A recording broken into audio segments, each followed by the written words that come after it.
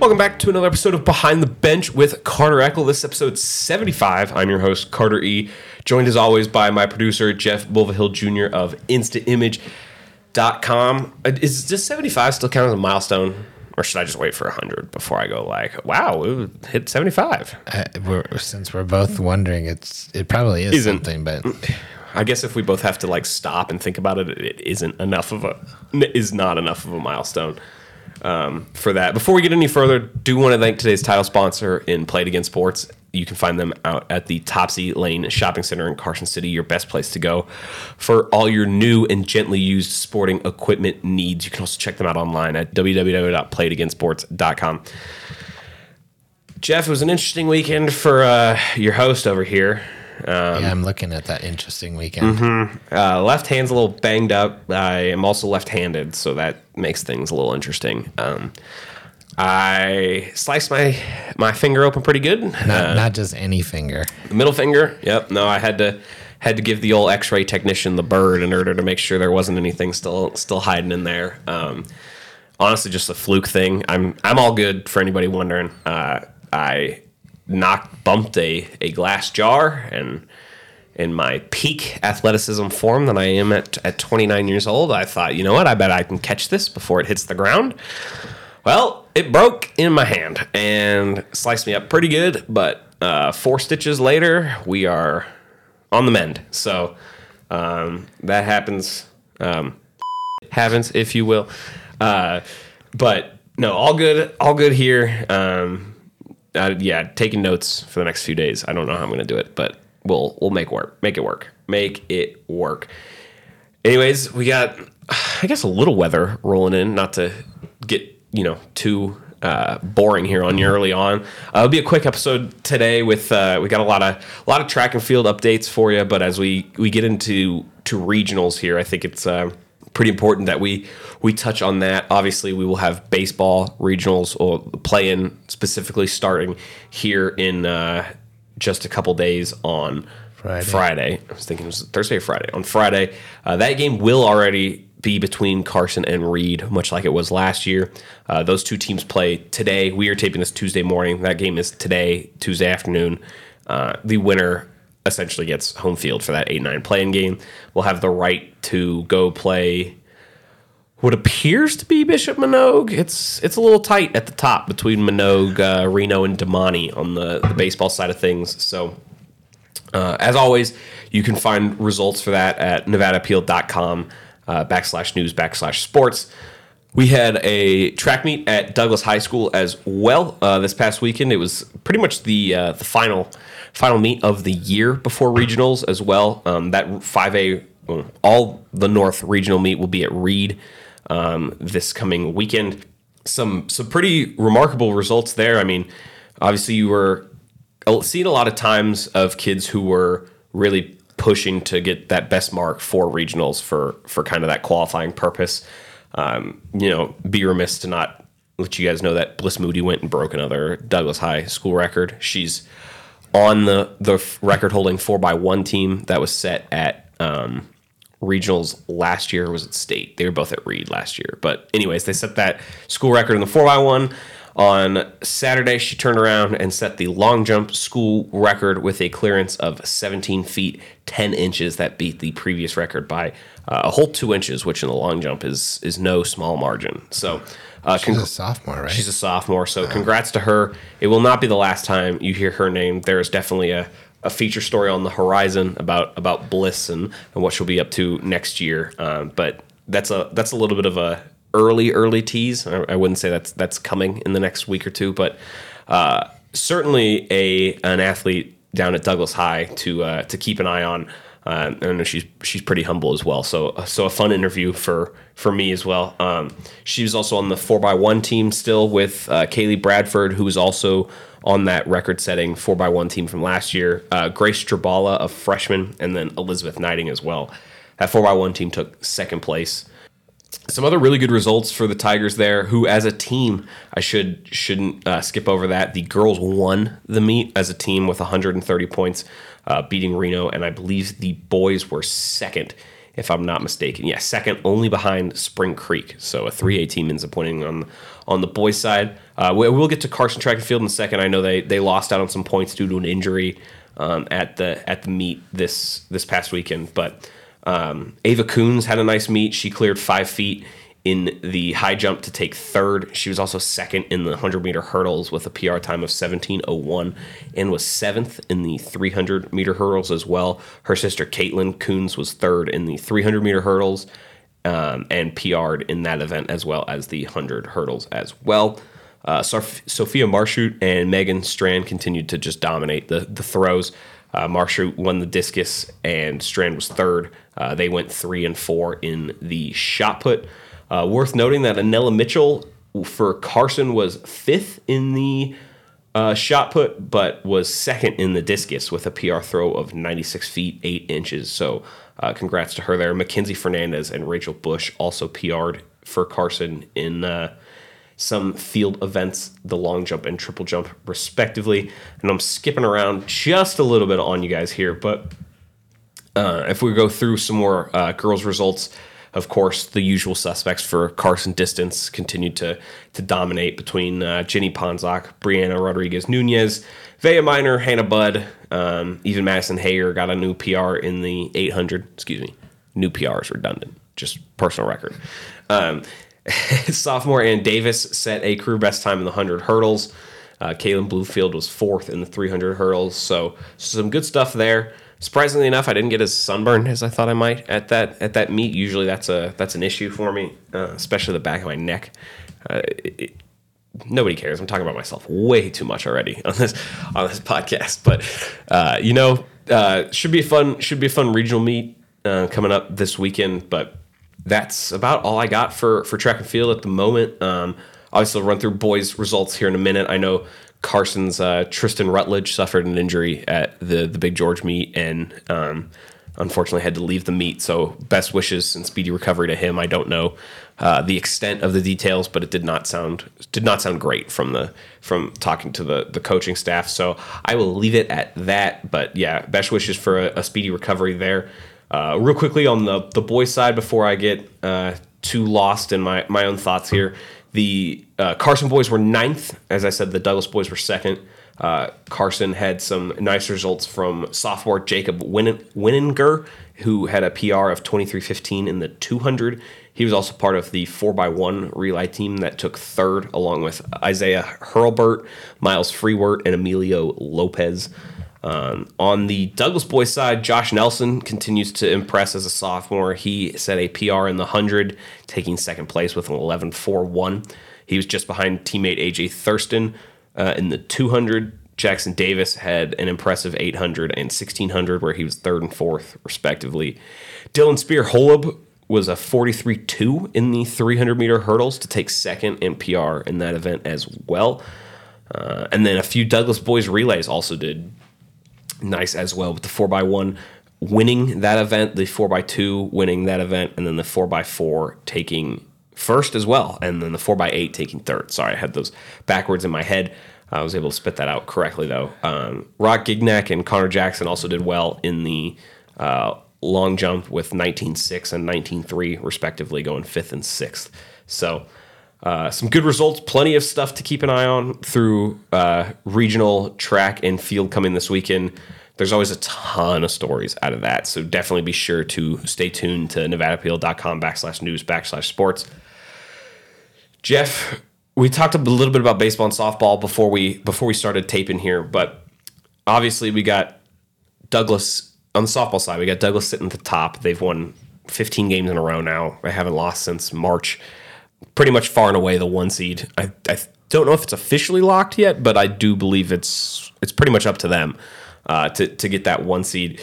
I mean, do you see anybody potentially derailing that train, or do you think it's another Tiger berth to the state tournament? Well, they just seem so dominant, and they have depth, and dominance and depth are a scary combo. It's a very scary combo. Roll right through that tournament. So, I'm curious what I realize that we are not being able to see out that far for a weather forecast, but this little bobble in the weather, and I realize that, once you're dialed in, the weather doesn't really matter that much. But if it's doing weird stuff like it's been doing, if that's going to have any effect. And Duke and I were talking before that second field. There's a couple of winners bracket games on that second field, but anybody that's a right-handed batter, and if the wind starts blowing like normal at Carson, I think you're going to see a couple home run derbies. Hey, not opposed. It's. I mean, you think wind carries baseball? Wind carries a softball. Yeah. Like it's nobody's business, especially on the smaller outfield. We'll see how the weather kind of shakes out this week. It doesn't look like it's gonna go anywhere either from the forecast I was looking at. It seems like It's like lingering. we've got a. This is. Do not take this as me knowing weather. It just happened to be that I watched a video on this, but it's called. I believe the front is called an omega front because it looks like the Greek omega symbol, but in other words, cold on the west coast, cold on the east coast, hot in the middle, and the middle is going to work as a wall, and nothing's going to move, and yeah. That's meteorology 101. Brought to you by Behind the Bench. On the softball side of things, before I get too distracted with random weather thoughts, Carson softball kind of fighting for their life here. Only 8 teams in softball make the regional tournament, 8 of 9. In baseball, all 9 make it, so we'll get to that in a second. Carson right now is the 8 seed. They play McQueen today. That is a 3:45 start.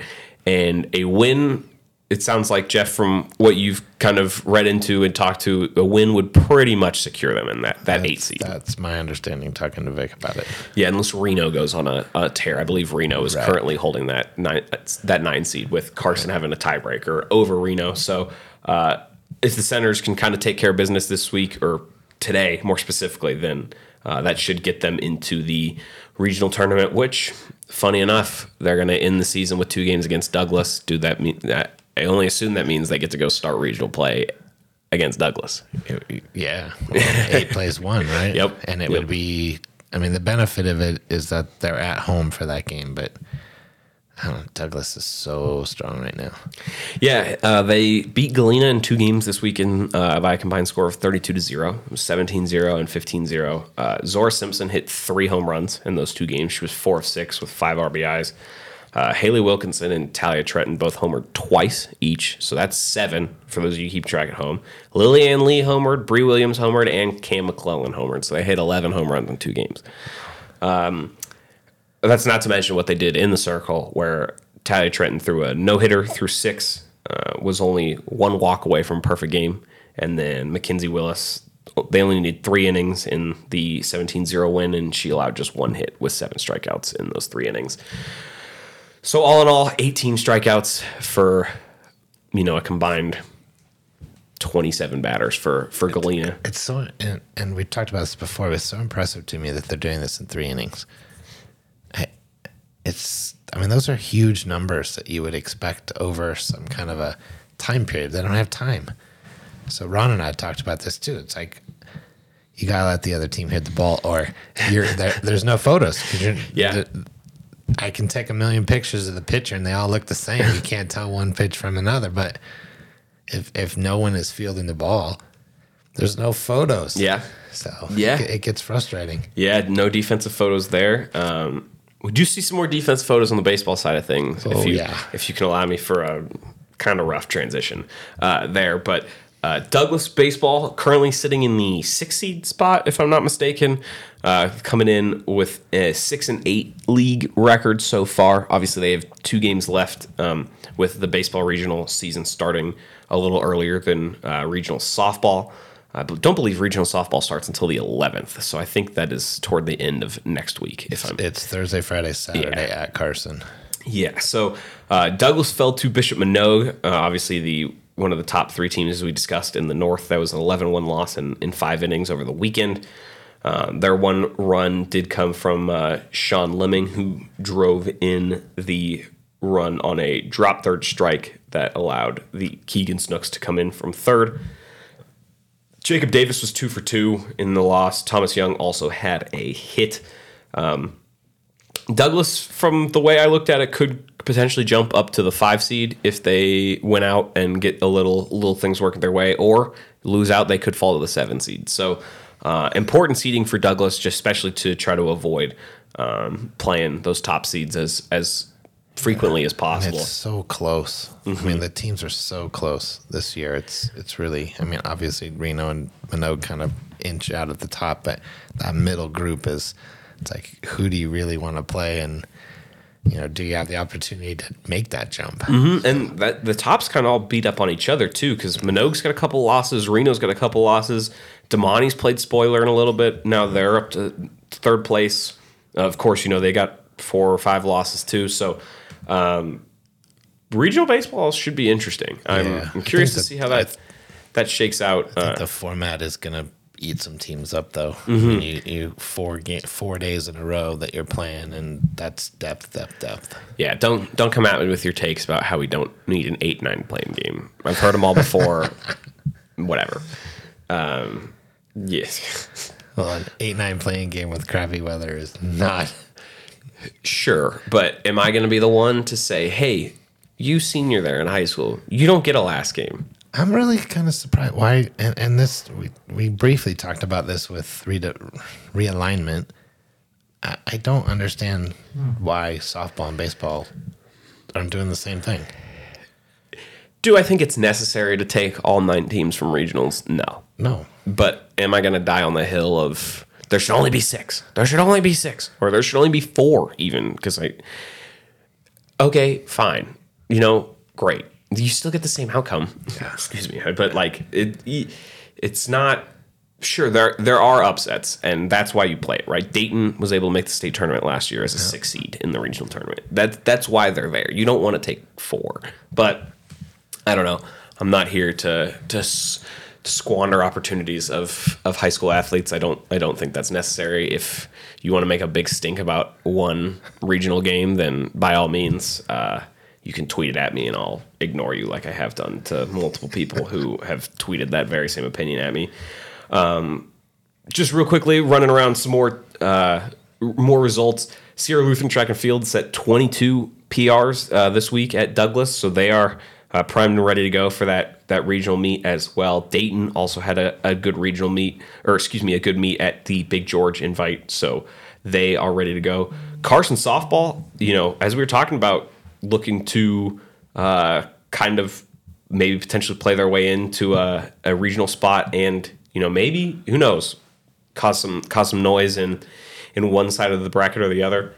They got the bats alive this weekend on the road with a 11-7 win over Los Molinos. They scored 7 of those runs in the 6th inning to come back and win there. Corinne Duran was 3 for 5 with a double and a triple. In that win, they also had a 6-4 win over Red Bluff, and then went down 7-0 to Chico before coming back to lose 11-10. So I don't know much about those California schools, but the bats did come alive, and I know that's the big thing from Vickery, that they want the bats to get going. That's kind of the best way for the Senators to hang in some of these games. Otherwise, that's kind of what we got this week. I mean, nothing too crazy. If you see me out in He's not meaning to flip you off. Yeah. And not intentionally, at least. Well, maybe. Depends who you are. I'm just kidding. One hand's a little bigger than the other, but nonetheless, not in any pain. So that's what counts, I suppose. You're sure your finger's still in there, right? Last I checked, yeah. It bled enough, that's for sure. So careful around glass, and otherwise, thanks to today's title sponsor, Play It Again Sports. You can find them in the Topsy Lane Shopping Center, your best place to go for new and gently used sporting equipment needs. You can also check them out online at www.playitagainsports.com. Jeff, you got anything before we get out of here? You can be sure to pick up some photos from instaimage.com as well. And as always, be sure to stay tuned to nevadaappeal.com/news/sports for all your latest here in the Northern Nevada sports scene. Oh, forgot to mention before we get out of here, Carson High girls basketball, new head coach Steve Nichols takes over. He spent last season at Dayton. Before that, he was at Pawalu Middle School. Before that, spent time coaching on and off through various different outlets. So Carson High girls basketball has their next varsity basketball coach there. Otherwise, that's going to do it for episode 75, and we will catch you guys next week. Take it easy.